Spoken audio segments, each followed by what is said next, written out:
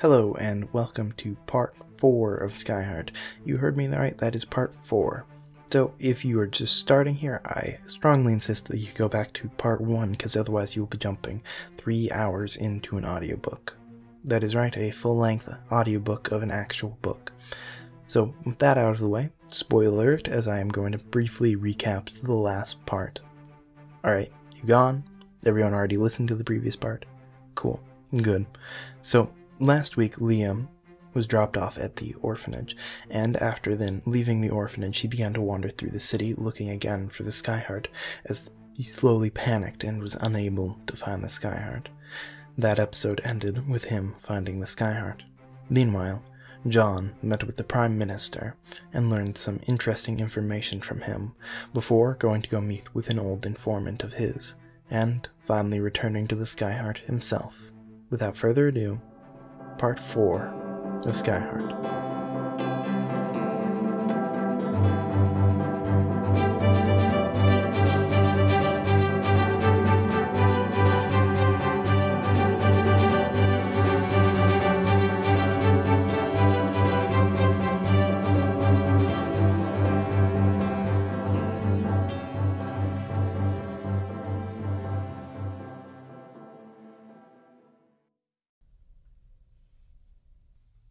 John, January 16th. The 15th was uneventful. The damages that the Skyheart had sustained were worked out and repaired. The rest of the crew popped in and out, but I did not leave. I went to bed early and woke up earlier. It was 3 a.m. I didn't mind. It's always been hard for me to sleep. I went to the kitchen that was still pitch black, flipping on the lights. I opened up a cupboard and made a cup of tea, which had finally been replaced. The supplies at Kelton had been too expensive to fully restock. I sat down and took a long drink. Though I didn't particularly like the tea, the warmth was nice. The ship was cold from leaving the cargo bay door open the entire day.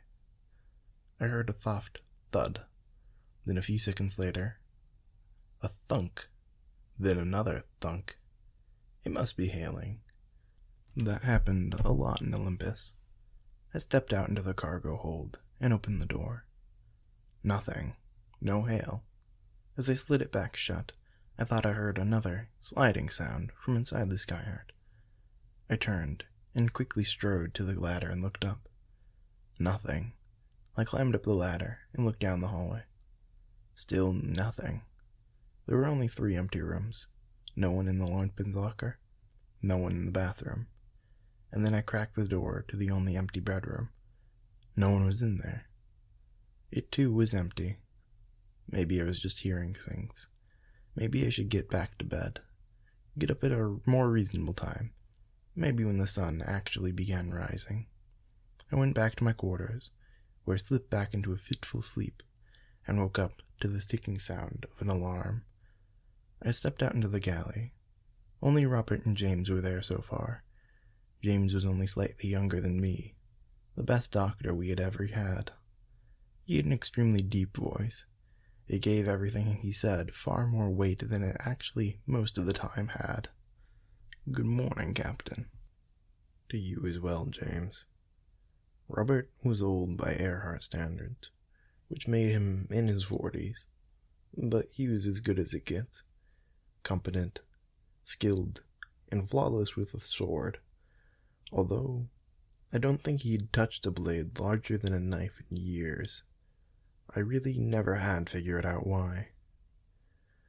"Is there anything I can help you with, Captain?" "Not at the moment. Thank you, Robert."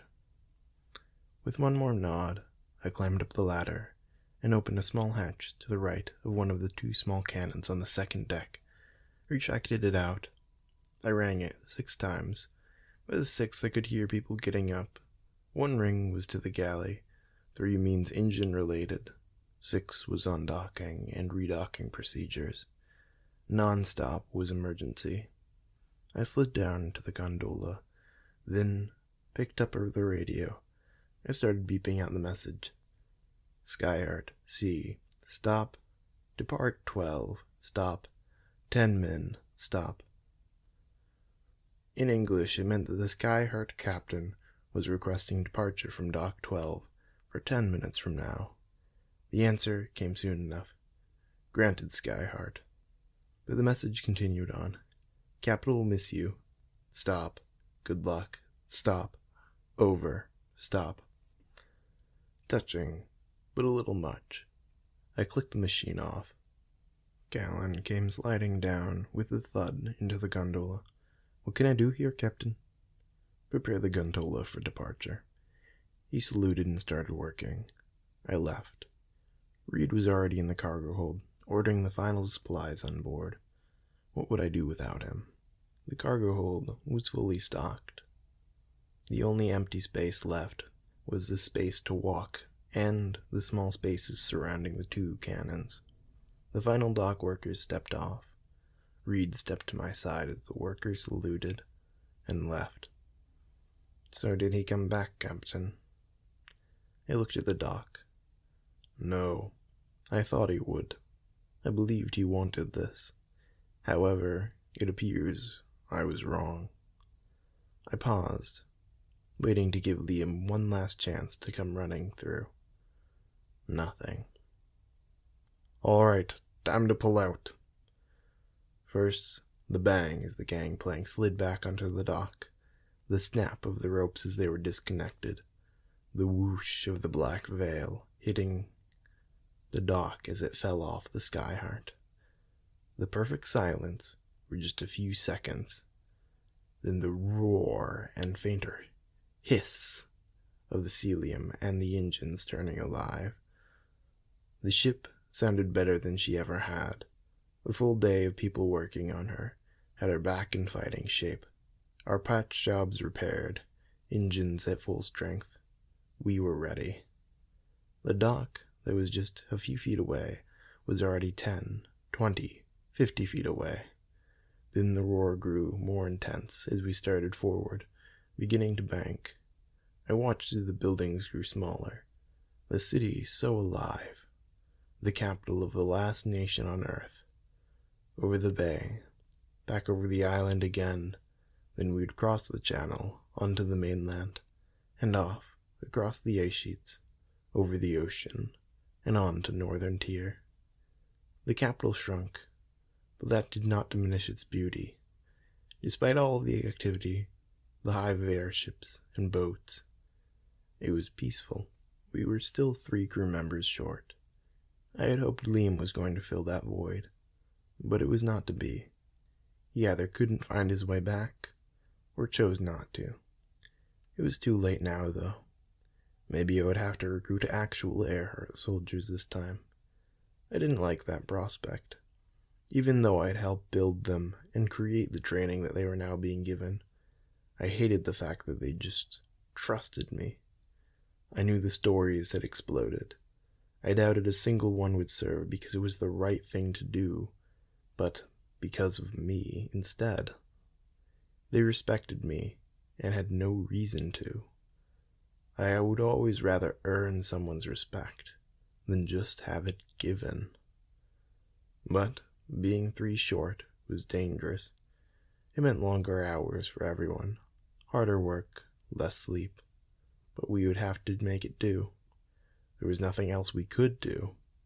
For now, we needed to check up on the largest ground cities and make sure they were fine. Then we could continue our hunt for the 6th. I watched the cold, icy ground go past. Finally, I closed the bay doors and returned to the gondola. January 17th. We had turned east and made it out over the main island, and now we're heading out to sea. It was smooth flying for the first day, until the Deadlands were on the horizon of the sea, once the home of Avalon itself. Supposedly, it was where the darkness itself was made. A special vengeance was dealt out to it. The entire island had been bombed dozens of times. I always felt a little bubble of unease in my chest when we flew by it. All it would take is one good storm to blow us over it.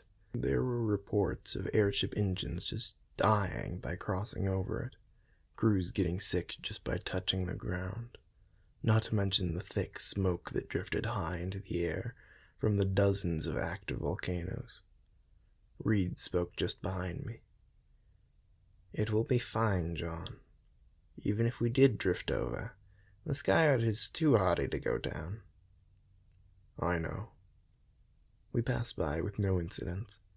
I took a breath of relief as we passed far out of its radius, although you could see the smog it produced for miles after the island dropped out of sight. The rest of the day went by without anything strange happening. Partly cloudy skies, the wind blowing us southeast. January 18th.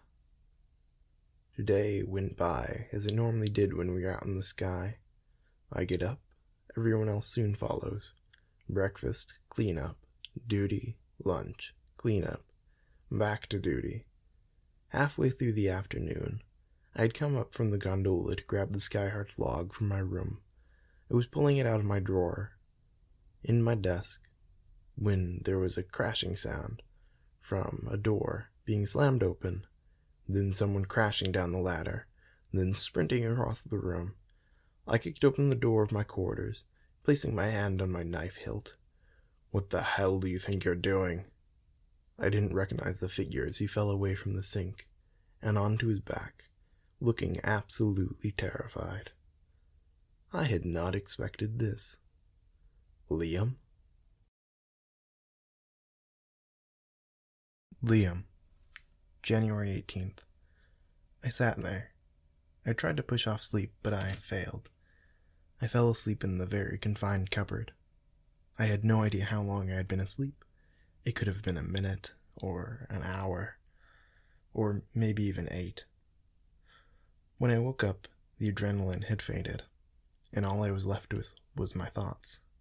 First, I thought of what a righteous jerk I had been to Sophia, then of my father, and my mother. Finally, my sister. I told myself I would not cry, but I broke and wept silently for a long time. When I finally came out of my self-pity, I realized how thirsty I was. Soon it consumed my thoughts, and it was all I could think about. I hadn't had any water in 2, maybe 3 days. My throat burned. I tried to restrain myself. I succeeded. Then another while crept by. Then longer. And longer. Soon enough, I couldn't take it anymore. I needed water, now. I opened up the closet door and fell out. Any attempt at being sneaky was lost. I pushed the door open way harder than I meant to. It slammed into the wall. I fell down the ladder instead of climbing. The lack of water had apparently made me weak as well. I saw the faucet and ran for it. I turned it on and started slurping down the water. I heard another door get slammed open. "What the hell do you think you're doing?" I tried to step backwards, but fell over instead. John towered over me, looking terrifying. His hand rested on his knife, and I knew it was about to be in my chest. My thoughts flashed back to my dream. I closed my eyes, then opened them again. His face changed into one of utter confusion. Most importantly, his hand had left his knife. "Liam?" I tried to speak, but my throat was far too dry. John reached out his hand and helped me up. "Hey, Captain, everything okay?" said a voice out of the gondola. "All is good." He looked back at me. "Go sit down. I'll get you some water." I sat down on one of the benches. John came back moments later with a pitcher and a cup. I drank directly out of the pitcher and drained half immediately. "Have you been aboard since we left the capital?" I nodded, still drinking. "Why did you hide?" His face was now back to its usual sternness. Kick me off again," I stuttered. "I see." More people came down the ladder. "Liam!" one of them yelled. John waved his hand and stood, addressing me and the other people now coming in. "Liam has apparently been on board since we left the capital. He has chosen this life. He has chosen to live as an airman. He's now officially, from now or until his death, a member of Skyheart. My head spun. I had done it. They cheered and started clapping me on the back. The rest of the day went by in a blur. First, John did a second, far more comprehensive tour of the Skyheart. After that, Aspen showed me how the cannons worked. It was something about air pressurization instead of gunpowder. I didn't really understand. Then some other things after that was dinner, which was a joyous affair. The entire crew seemed extremely pleased to have another hand on board. After dinner, Hugo took me up top, put me in a harness, and tied a rope around me. Then the same rope to himself, setting the rope into a hook that was laid into the Skyheart's hull. "I'm going to show you the engines," he yelled over the wind and the sound of set engines. We climbed down the side of the Skyheart, where he attempted to explain how they worked, but I only got every other word and didn't understand the parts. Back up in a far more detailed explanation, and a few more odd bits. Finally, I collapsed into bed, holding the book that John had simply said, "Finish," then walked away from me. I read until I slipped into sleep. January 19th. We were crossing over an old country called Ireland, also where the other two from the orphanage had been from. It was nothing but hills, trees, and green plains. It looked so peaceful. No humans to be seen, or hounds. The extreme weather and time sweeping all but the most well-built buildings off of the pristine landscape. Soon after that, it turned back into ocean. I kept track on the map. Mostly it consisted of sitting in the back of the gondola and drawing a line. John was teaching me how to understand the maps. It was really quite fascinating. As a bonus, I was better at it than cannoneering or engineering. Turns out the Skyheart is one of the few ships in the entire Earhart fleet to have a complete map collection, which meant that it had a bunch of tiny maps of every region on Earth except a few.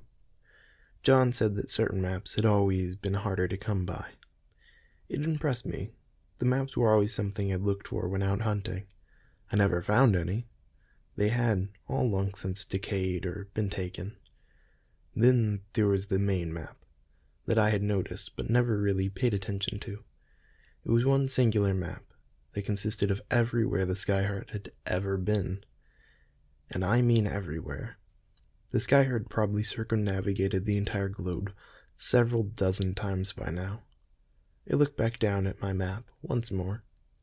"John, we should be close to the shore of Northern Tier." I drew another short line.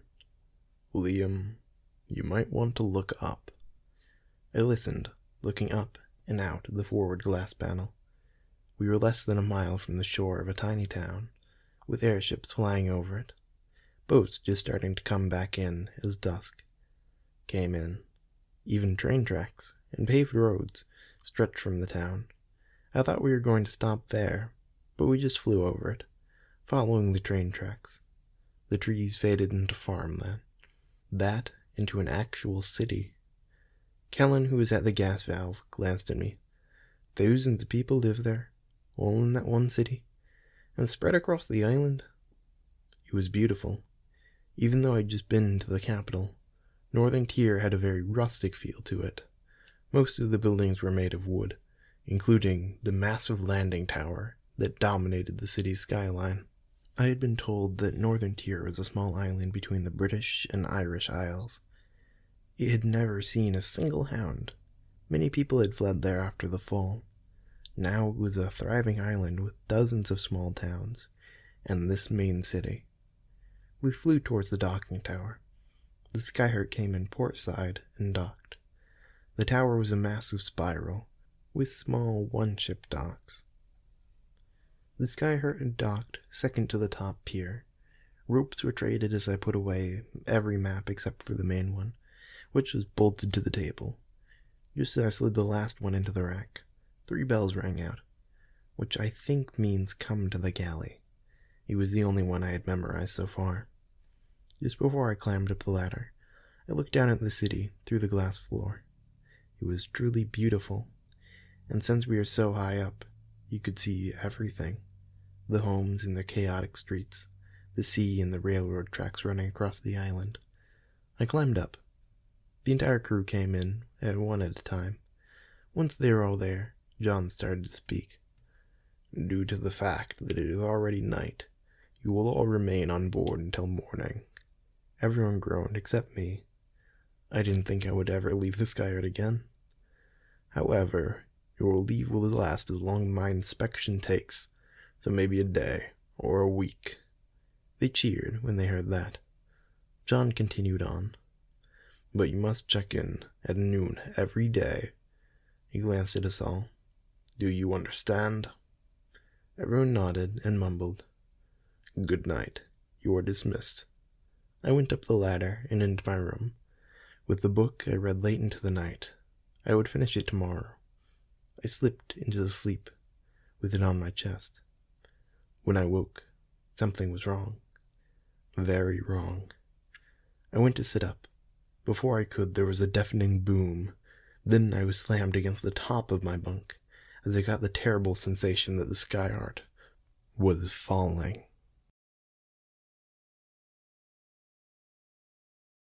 Dawn, January 20th. I was up early again, watching the sunrise over the ocean. The golden rays started hitting northern tier, and it made me feel content. As the sun rose, its beams hit the ocean. But something was wrong. About a mile offshore, dozens of barges sailed in a straight line, as well as a jet-black airship just above them. The only reason I thought was because of the angle of the sun. 2 red flares shot out either side of the airship, arcing through the air. Everything was still for a moment, the flares arcing downward. Time seemed to freeze. I felt the explosion more than I heard it. My head tilted down. I saw the light rising slowly from beneath my feet, which lifted from the floor. Then time came back to me, and the Skyheart started falling. I was thrown upwards into the ceiling, and the Skyheart plummeted down. I grabbed onto the ladder and threw myself towards the controls. I kicked the thruster lever to full power, while simultaneously taking the main gas valve. I threw it open and let go. It started spinning at crazy speeds. The engines screamed. The gas compartments cracked as they went from half full to bursting in a matter of seconds. I was slammed to the ground with the sudden return of gravity. I jumped to my feet and looked behind me. The entire docking tower was collapsing slowly into a pool of fire, dragging every single airship attached to it down with it. I watched as the other airships tried to do what I had just did. Only one succeeded. The one that had been just above us. Of the probably 50 airships, 2 had escaped. The fire spread outward, jumping from wooden building to wooden building, but no one came to help. All the flashing lights and figures were rushing to the coast. I looked that way as the Skyheart continued to rise at alarming speeds. The barges had crashed into the shore. Thousands of hounds of every kind flooded out. 3 people nearly fell down into the gondola behind me, all trying to speak, but silencing as they saw what I saw. At that moment, I knew there was no trying to save the city. Landing would be a death trap. 2 cities gone. How could I have let this happen? However, I did notice something the others hadn't. The jet-black airship, hovering a mile off the shore and over the water. My gut and the evidence told me they were responsible.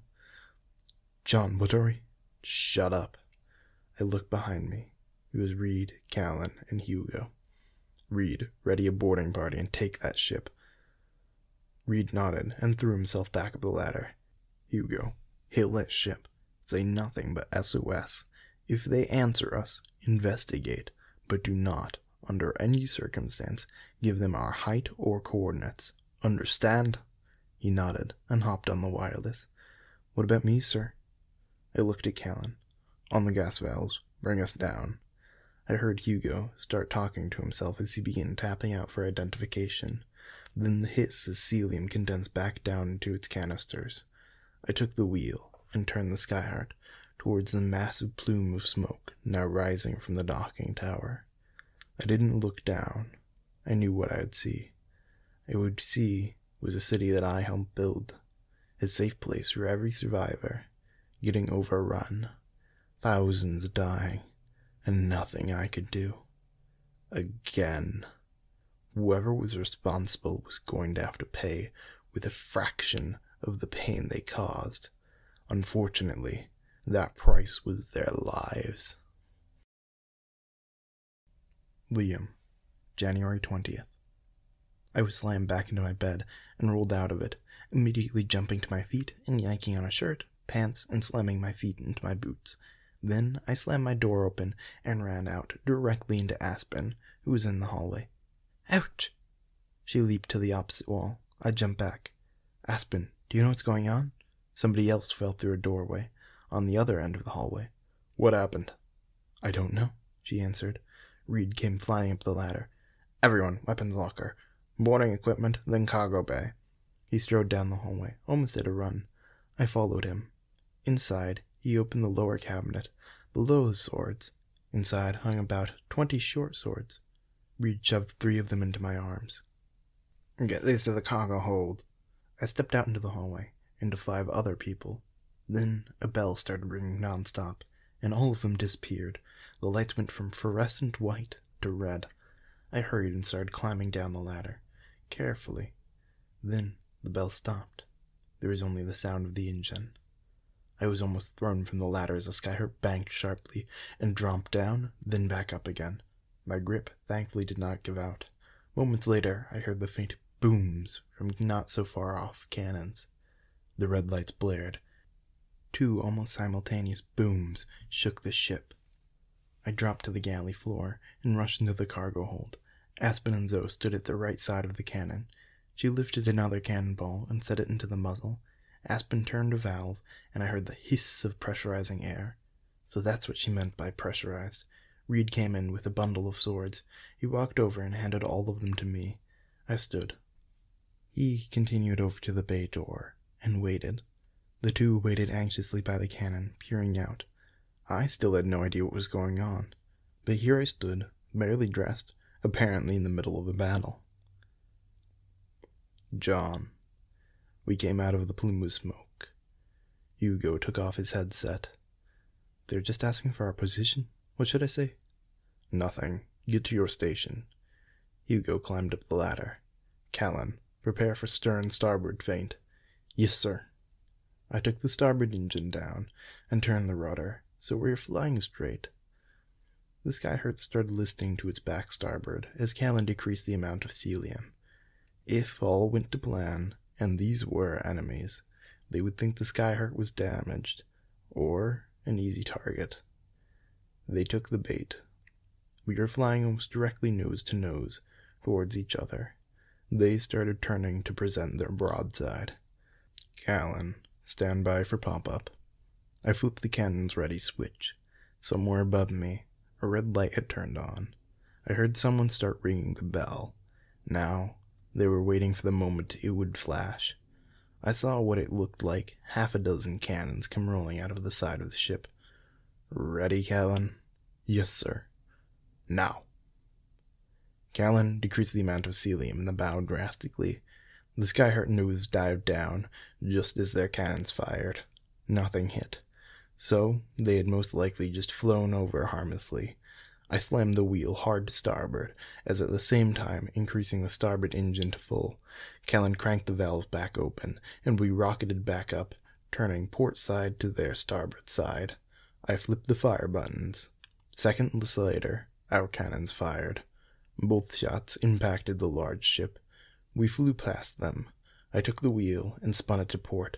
Decreasing the port engine, we made a 360-degree turn in front of the enemy ship, and were brought parallel with our starboard side.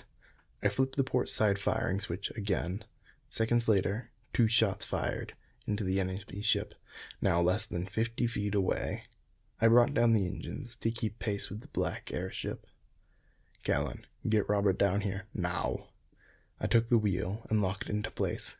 Callan desperately shouting for Robert. Before Robert was even down, I yelled at Callan, "Callan, join the boarding party." Robert came tumbling down into the bridge. Callan scrambled up. I turned to Robert. "Robert," he snapped to attention. "Sir." "Keep her steady, and don't let that thing drag us down. Pull them into heaven itself if you have to." He nodded. "The bridge is yours." I climbed up, then stepped into the cargo bay. My crew waited for me. I took one of the boarding swords, checked to make sure the sheath was reinforced, like all of them should be. "What are you waiting for?" I stepped over to the wires that had been attached to the ceiling hooks, put the sheath, with the sword still in it, on the wire, got myself into a dead-on position, and jumped into the void, going down at a steep angle on the lines that had just been tossed over to the black airship to find those who were responsible for this. Before I knew it, I was at the end of the wire. Liam. The Skyheart came to an abrupt halt and almost threw me off my feet. Reed threw open the bay door and ran over to a hatch in the wall and threw it open too. Inside was metal wires. At one end was a hook. At the other end were long, wicked-looking barbs. He pulled them out and set them down on a grate. Then he reached up and flipped back a wooden panel on the ceiling. Underneath was rings set straight into the Skyheart herself. He hooked the wires into them. "Liam, come here." I set the swords where a cannonball had just been, and stepped up to him. "Take this and hang it into the something." I grabbed one of the wires. What's happening? There were 3 of them, all just hooked into the ceiling rings. I grabbed the wall, looking out through the doorway for the other airship. We were close to a jet black airship, less than 40 feet, and about 20 feet above it. Reed hurled the barbed end towards the ship.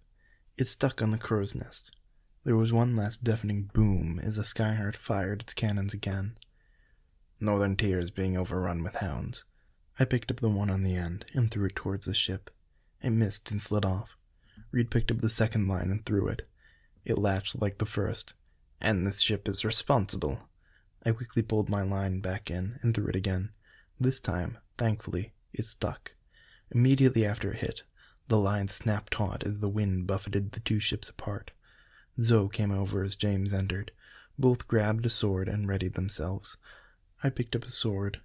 Callan came in and also picked up a sword. Then we all hesitated, waiting for something. John stepped in. He looked different, scarily different.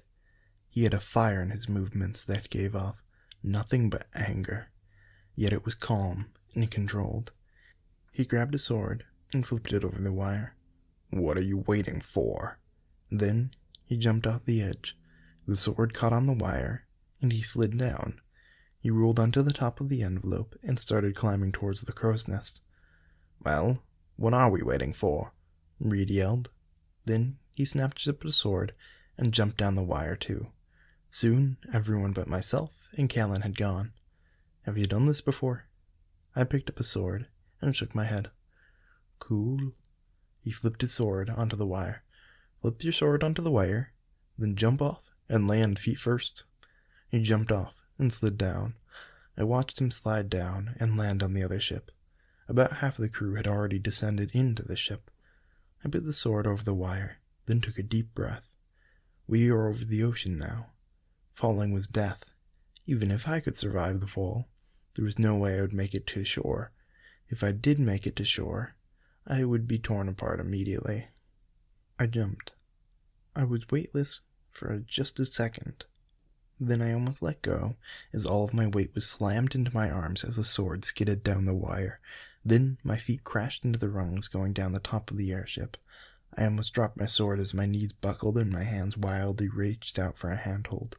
But thankfully, my hand managed to grip the sword and the rung. I started climbing towards the crow's nest. Hugo and Callan were still waiting to descend. I hopped the crow's nest railing. Hugo climbed downwards. Callan nodded at me, then went down himself. I stepped up to the hatch. It was a ladder that led onto stairs. I could barely see. There was only the natural light and a dim, flickering red light. What I heard, though, was the clashing of swords.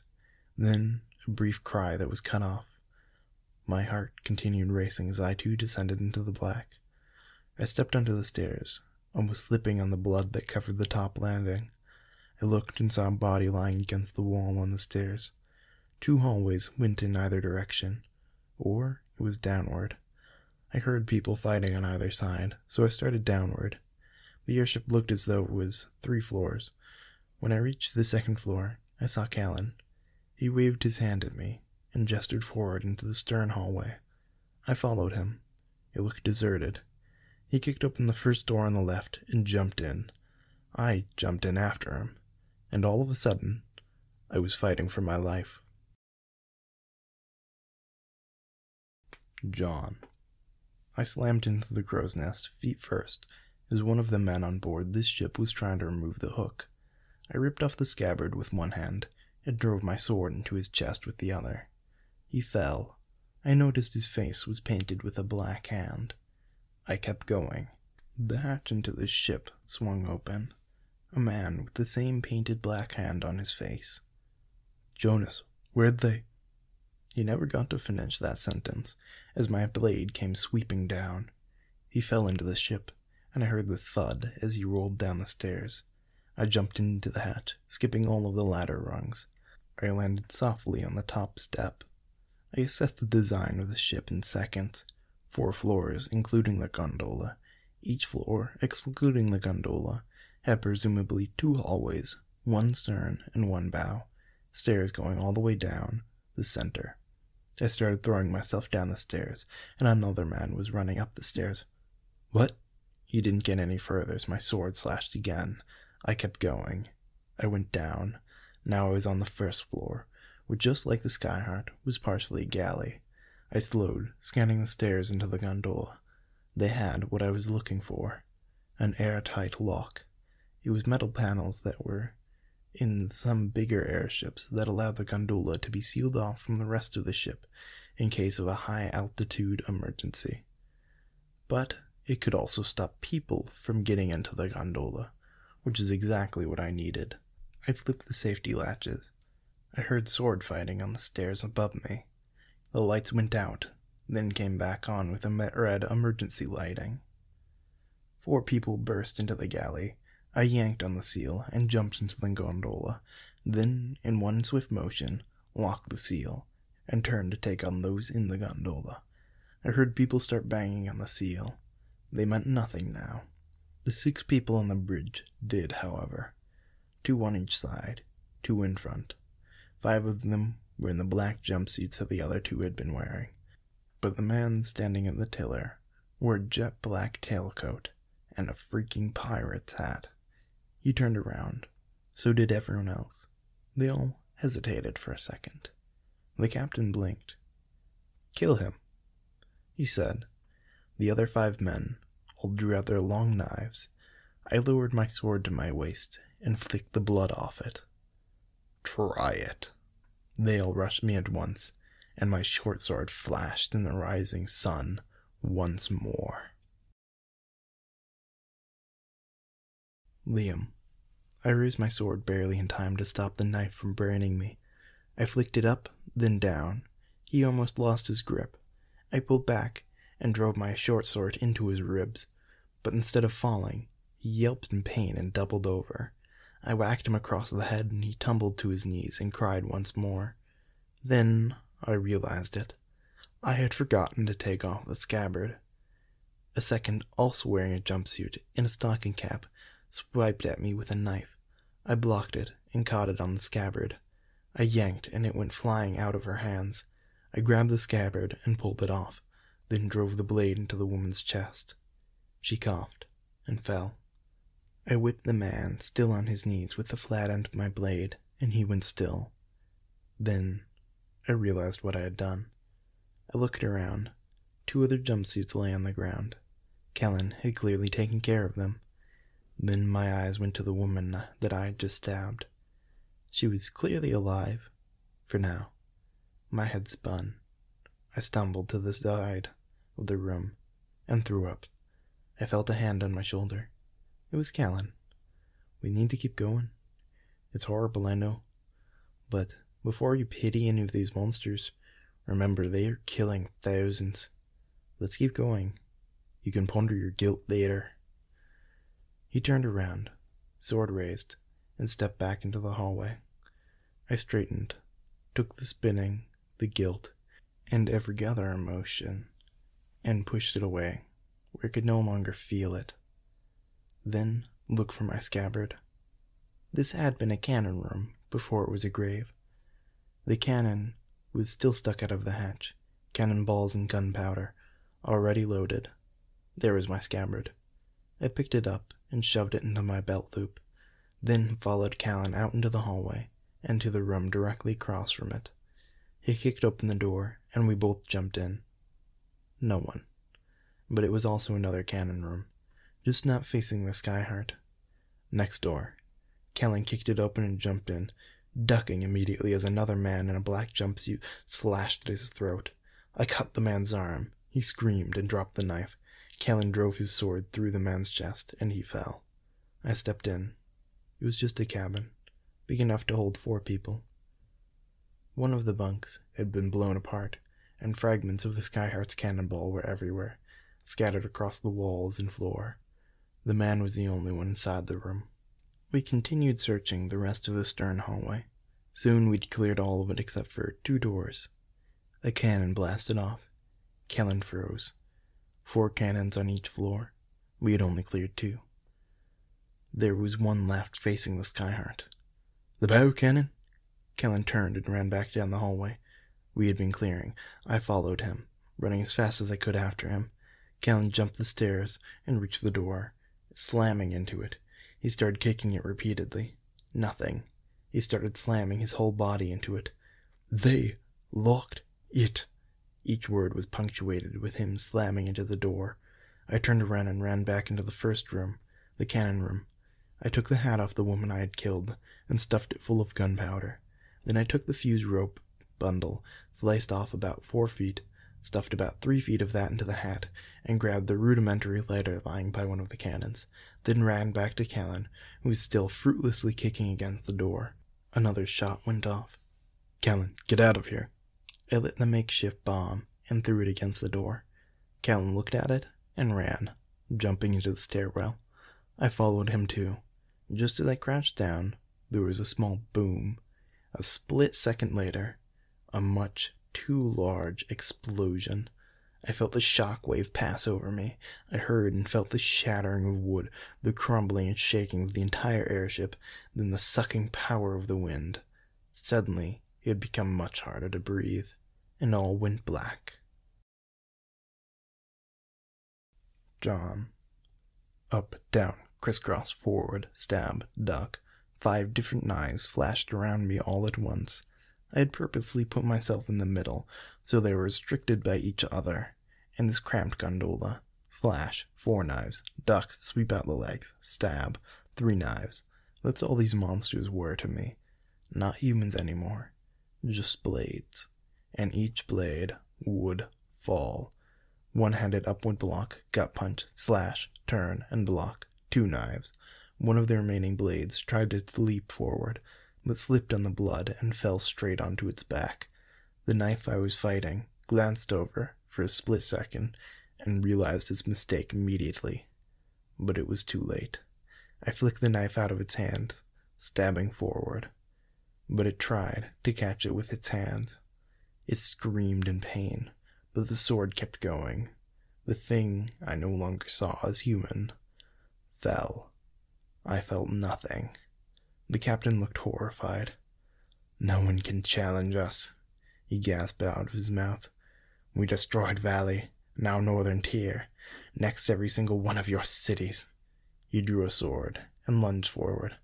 I deflected, and he stumbled back. We are the Black Hand. Die, you piece of filth. He slashed again. I blocked.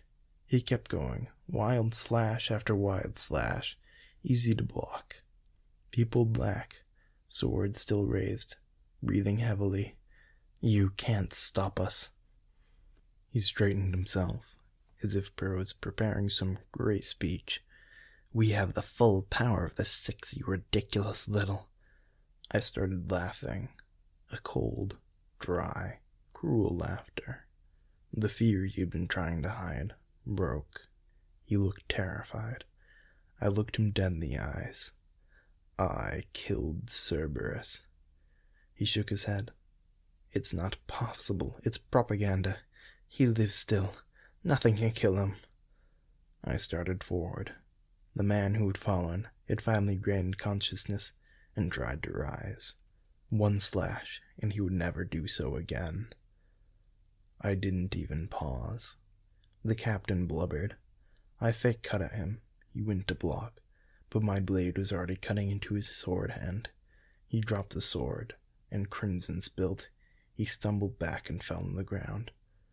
I'm coming for you and your entire organization, and after they're dead, the 6 are next. He went silent after the sword plunged into his chest. I couldn't see through the glass floor anymore, around the stairs and further out. Blood was rolling across the floor. Even though the bridge had been taken, I felt no satisfaction. I knew for each one of these men I'd killed, 1,000 more had died on the ground. I resheathed my sword and walked over to the radio equipment. I flipped up the headset and the radio and tapped out. Perishing, stop. SHQ, stop. Over Q, stop. Static for a few seconds, then beeping back. Ship taken, Q. I looked behind me at the still sealed air hatch. Someone was still pounding on it to get it open. No, bridge only, stop. Ship soon follow, stop. Cap out, stop. SH copy, stop. I dropped the radio equipment and walked back toward the stairs. As I did, I was thrown into the wall. As the floor moved, the entire ship shook, and there was a concussive blast, as though the entire ship was being torn apart. Liam. The world returned immediately. No smoke filled the air, or debris. I jumped to my feet. My ears were ringing. It felt like I had been gut-punched. I stumbled over to the door Callan had been trying to kick open. He had been blown apart, but that hadn't been what had shook the ship. What had shook the entire ship was the barrel of gunpowder that my mini-bomb had detonated. The outside wall was completely blown apart. The ceiling had cracked, out spreading from the massive hole just above where the barrel had been. The floor was crumbling. It looked like part of the first floor wall had been ripped off as well. Whoever had been in here was no longer. I might have just killed 2, 3, or 5 people. The walls of the room were blackened. I also couldn't breathe as well. It was either the altitude or the sick feeling I had. The wind was deafening, but I could hear the wind. The ringing in my ears was going down. I felt lightheaded and stumbled back to the doorway. I stepped back into the hallway and could now hear Callan yell at me. "A bum? You could have killed us. You could have gotten all of us killed." He continued ranting. I couldn't lie. I was shaken, but I was going to follow Callan's own advice and keep pushing forward. Callan froze as I pushed past him, then hurried down the hallway after me as I went down it. First, we finished clearing the stern hallway, nothing and no one. Then the bow hallway that I had just so kindly blown apart. Again, no one. I went down the stairs, stopping on the top step. It had been a galley. Now it was a bloodbath. James sat next to Reed, who was sitting on a table, tending a slash to his arm. Zoe was sitting on a different table, cleaning her sword. Callan started pacing around, stepping over about 6 bodies on the ground. Maybe more. I wouldn't count. I tried not to look at the blood, slowly dripping down the stairs, into the gondola, which also looked like it was littered with bodies. I glanced over to the bow corner, where the ceiling was cracked and crumbling, with a large hole in the wall. It wasn't tiny. Yet another hallway went down the bow hallway. "Is it over?" I asked. Reed sighed. "I think so. Unless... never mind. I hopped up the stairs as Hugo came down. Nathan was just behind him. He dragged a man in a jumpsuit down the stairs. Aspen followed, sword still drawn. Hugo stepped over to Reed. "Top floor clear, sir." Hugo gestured to the man Nathan had just chucked to the floor. He was the only one who surrendered. The rest fought to the very last breath. "Maybe you can tell us exactly what a Darkhold is." We all turned and looked down at the bow hallway. John stood there, clutching a reef of papers in his hand. He crunched them as he stepped over to the man cowering on the floor. "Let me see what I can wring out of him." The man started crying, and that's when I realized that he was probably a good 2 years younger than me. John dropped the papers, grabbed the child's face, and twisted it up, then drew his knife and raised it. "John, wait!" The knife flashed through the air. John. I fell back into the wall and jumped straight back up to my feet. Alarms on one of the consoles were blinking. I quickly stepped over to it. The starboard wall appeared to be breached. Also, the cabin pressure light was blinking. However, the ship did not seem like it was suddenly going to be dropping out of the sky. Every other system seemed to be fine. The cabin pressure didn't worry me. Yet. I looked at the gondola air pressure. Normal. I looked at the dial for the other 3 floors. Far below what it should be at this height. Then I realized it. Over to the central control station next. The altitude was rising fast. It was the oldest trick in the boarding book. Air seal off the gondola, 2 or 3 other rooms for the rest of the crew, then choke out your enemy with a lack of oxygen at the higher altitudes. I walked over to the celium controls. Broken. The captain had done something smarter than I'd given him credit for. I guess the moment he saw his men falling, he knew that it was over, so maybe he could just take the rest of us with him. Even if he lost everyone on board. This would be a simple fix if I had time, tools, and a second person. But I only had myself, no tools, and not nearly enough time. So my new plan was to take the ship, strip it for information, then blow it out of the sky. I walked back to where they also had a map on a table. Only their map of the world was blank and incomplete. No course markings or tracking of where they had been. Damn. Giving up on the gondola, I went to the stairs and the airtight hatch. I unhooked the lock and pulled it. It didn't open. Then I remembered it. The air pressure difference. I took a deep breath. That was going to be my last one for a little bit. I picked up one of the knives off the ground, grabbed onto the stairs, dug my feet in, flipped the knife so I was holding it by the blade, and threw it. It spun through the air, and with perfect precision, the tip of the knife hit the glass panel on the opposite wall. It shattered. The air rushed out. I felt myself getting pulled off the stairs, but as soon as it had come, it had stopped. I took a brief breath, and it felt wrong. The pressure had dropped. Grabbing the airtight hatch, I slid it open. The noise hit me almost at the same time a man fell into the hole. The sound of clashing swords, the heavy breathing of people deep in battle, but mostly the crack of the man falling down the stairs. I jumped back and almost fell in the blood. The man was wearing a jet black jumpsuit, which meant that he was one of them. He tried to get up and slipped in the grime. Slash! With that, he fell back. I jumped over the ever-growing pool of blood and onto the first step. I went up 2 more and peeked my head over the lip, making sure there were no more unexpected surprises. No one else looked like they were about to fall. However, the galley I'd rushed through moments ago was a proper battlefield now. Reed fought 2 men at once. Zoe was locked with the 3rd man, and finally James was dancing around with the 4th. I hopped up so that I was still crouching. There were already 5 bodies on the ground. None of them us. James passed by. The man he was fighting was too intent on James to see the sword slash up into his knees. He toppled, and James finished him.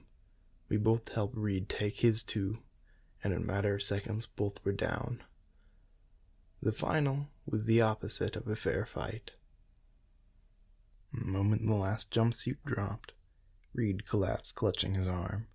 Myself and James both dropped to his side, James slinging off his medical bag that he brought with him on every action. Reed was breathing heavily.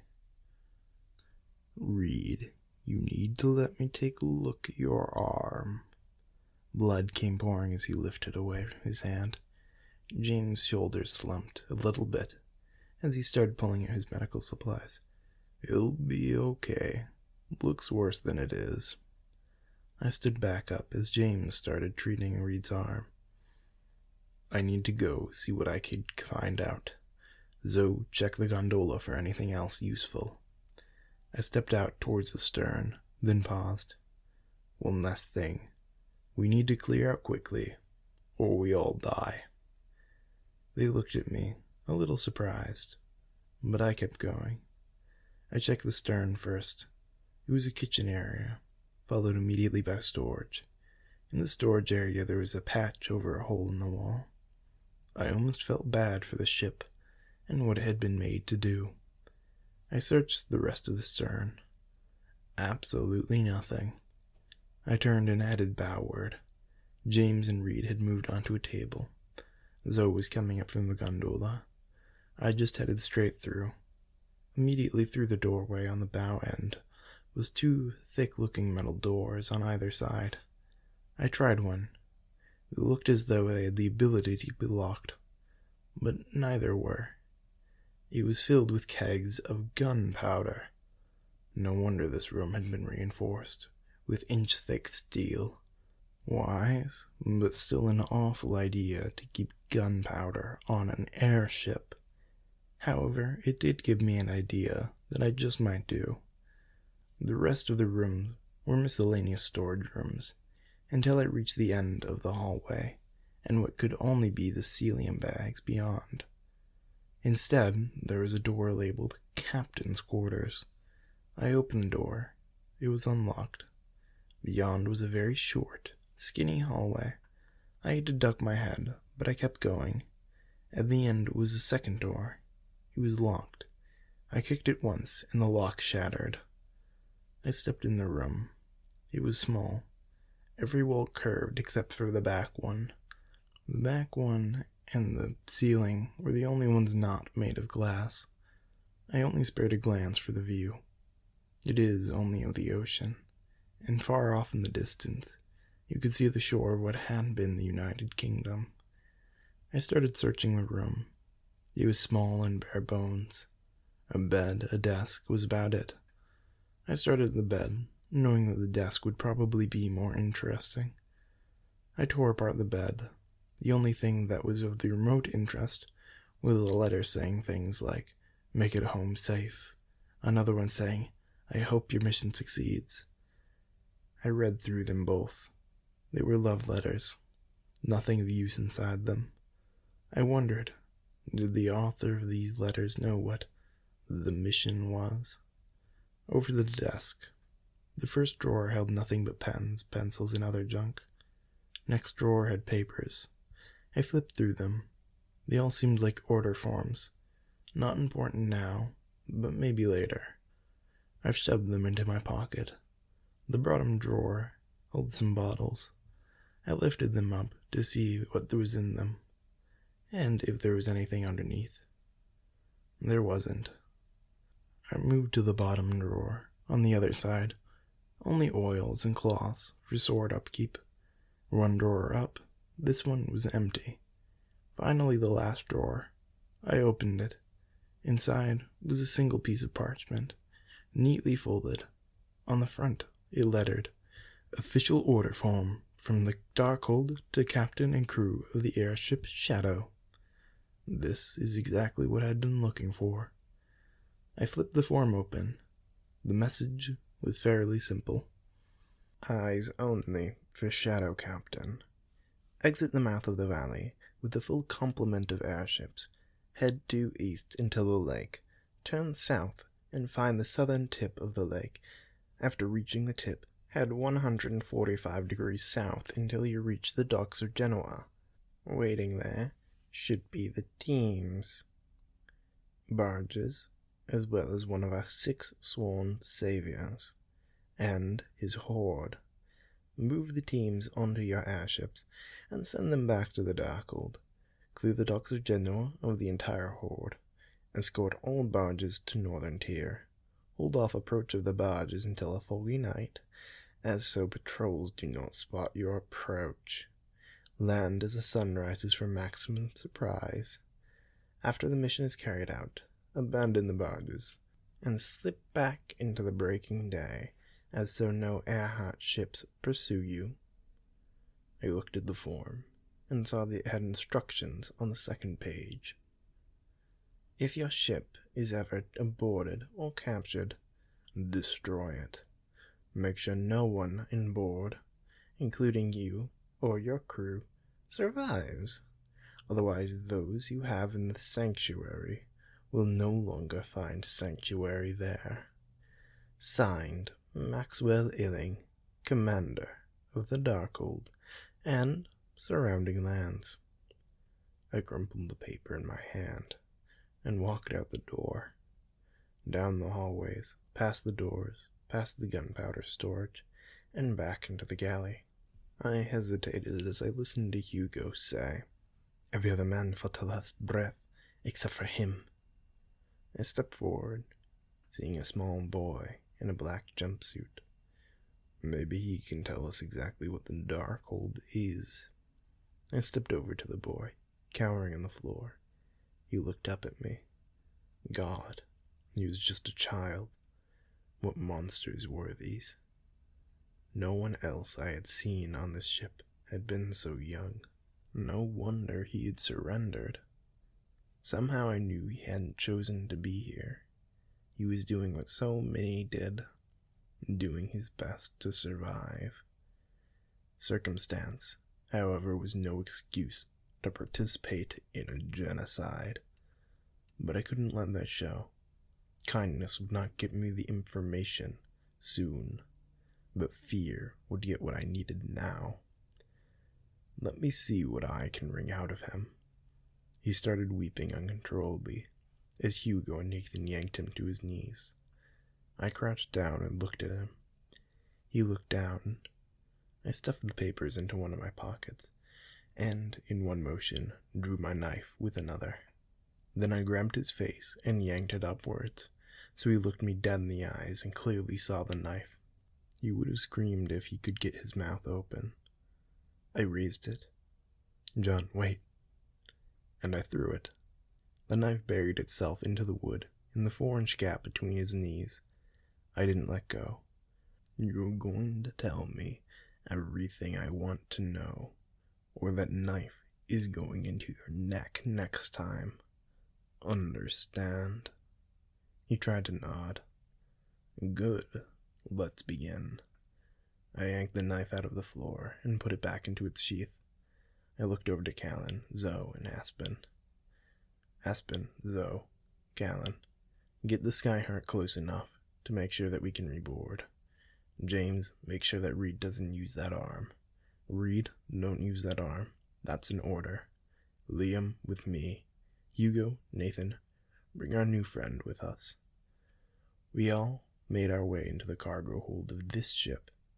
Liam hurried to catch up with us. He opened his mouth to say something, then closed it. We walked into the cargo hold. Liam spoke up. "I'm sorry, sir."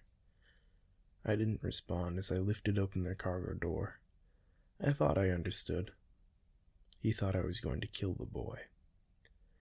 I saw the city beneath us, burning. We were high now. My pity for the boy faded. Even if he had no control over this, he was still partially responsible. Less than I was, most likely. This was my fault. I straightened and looked at Hugo and Nathan. "Dump him," They tossed the boy to the ground. Now then, go back to those metal vaults, take the gunpowder, and dump it. Put it just about everywhere. But remember, the moment you hear me, call, come. They saluted and left. Then I glanced around and found what I had been looking for almost immediately. He was going to pay for his crime in the most wretched way I could think, trying to undo his wrongs. Hello, I would like to thank you very much for making it this far, and all the way to part 4 hours through. It's just really incredible. Thank you so much for sticking with me through all of this time. You are truly an incredible person. So, yeah, thank you. And part 5 will be out next week, and as always, good night, good luck, and don't get lost.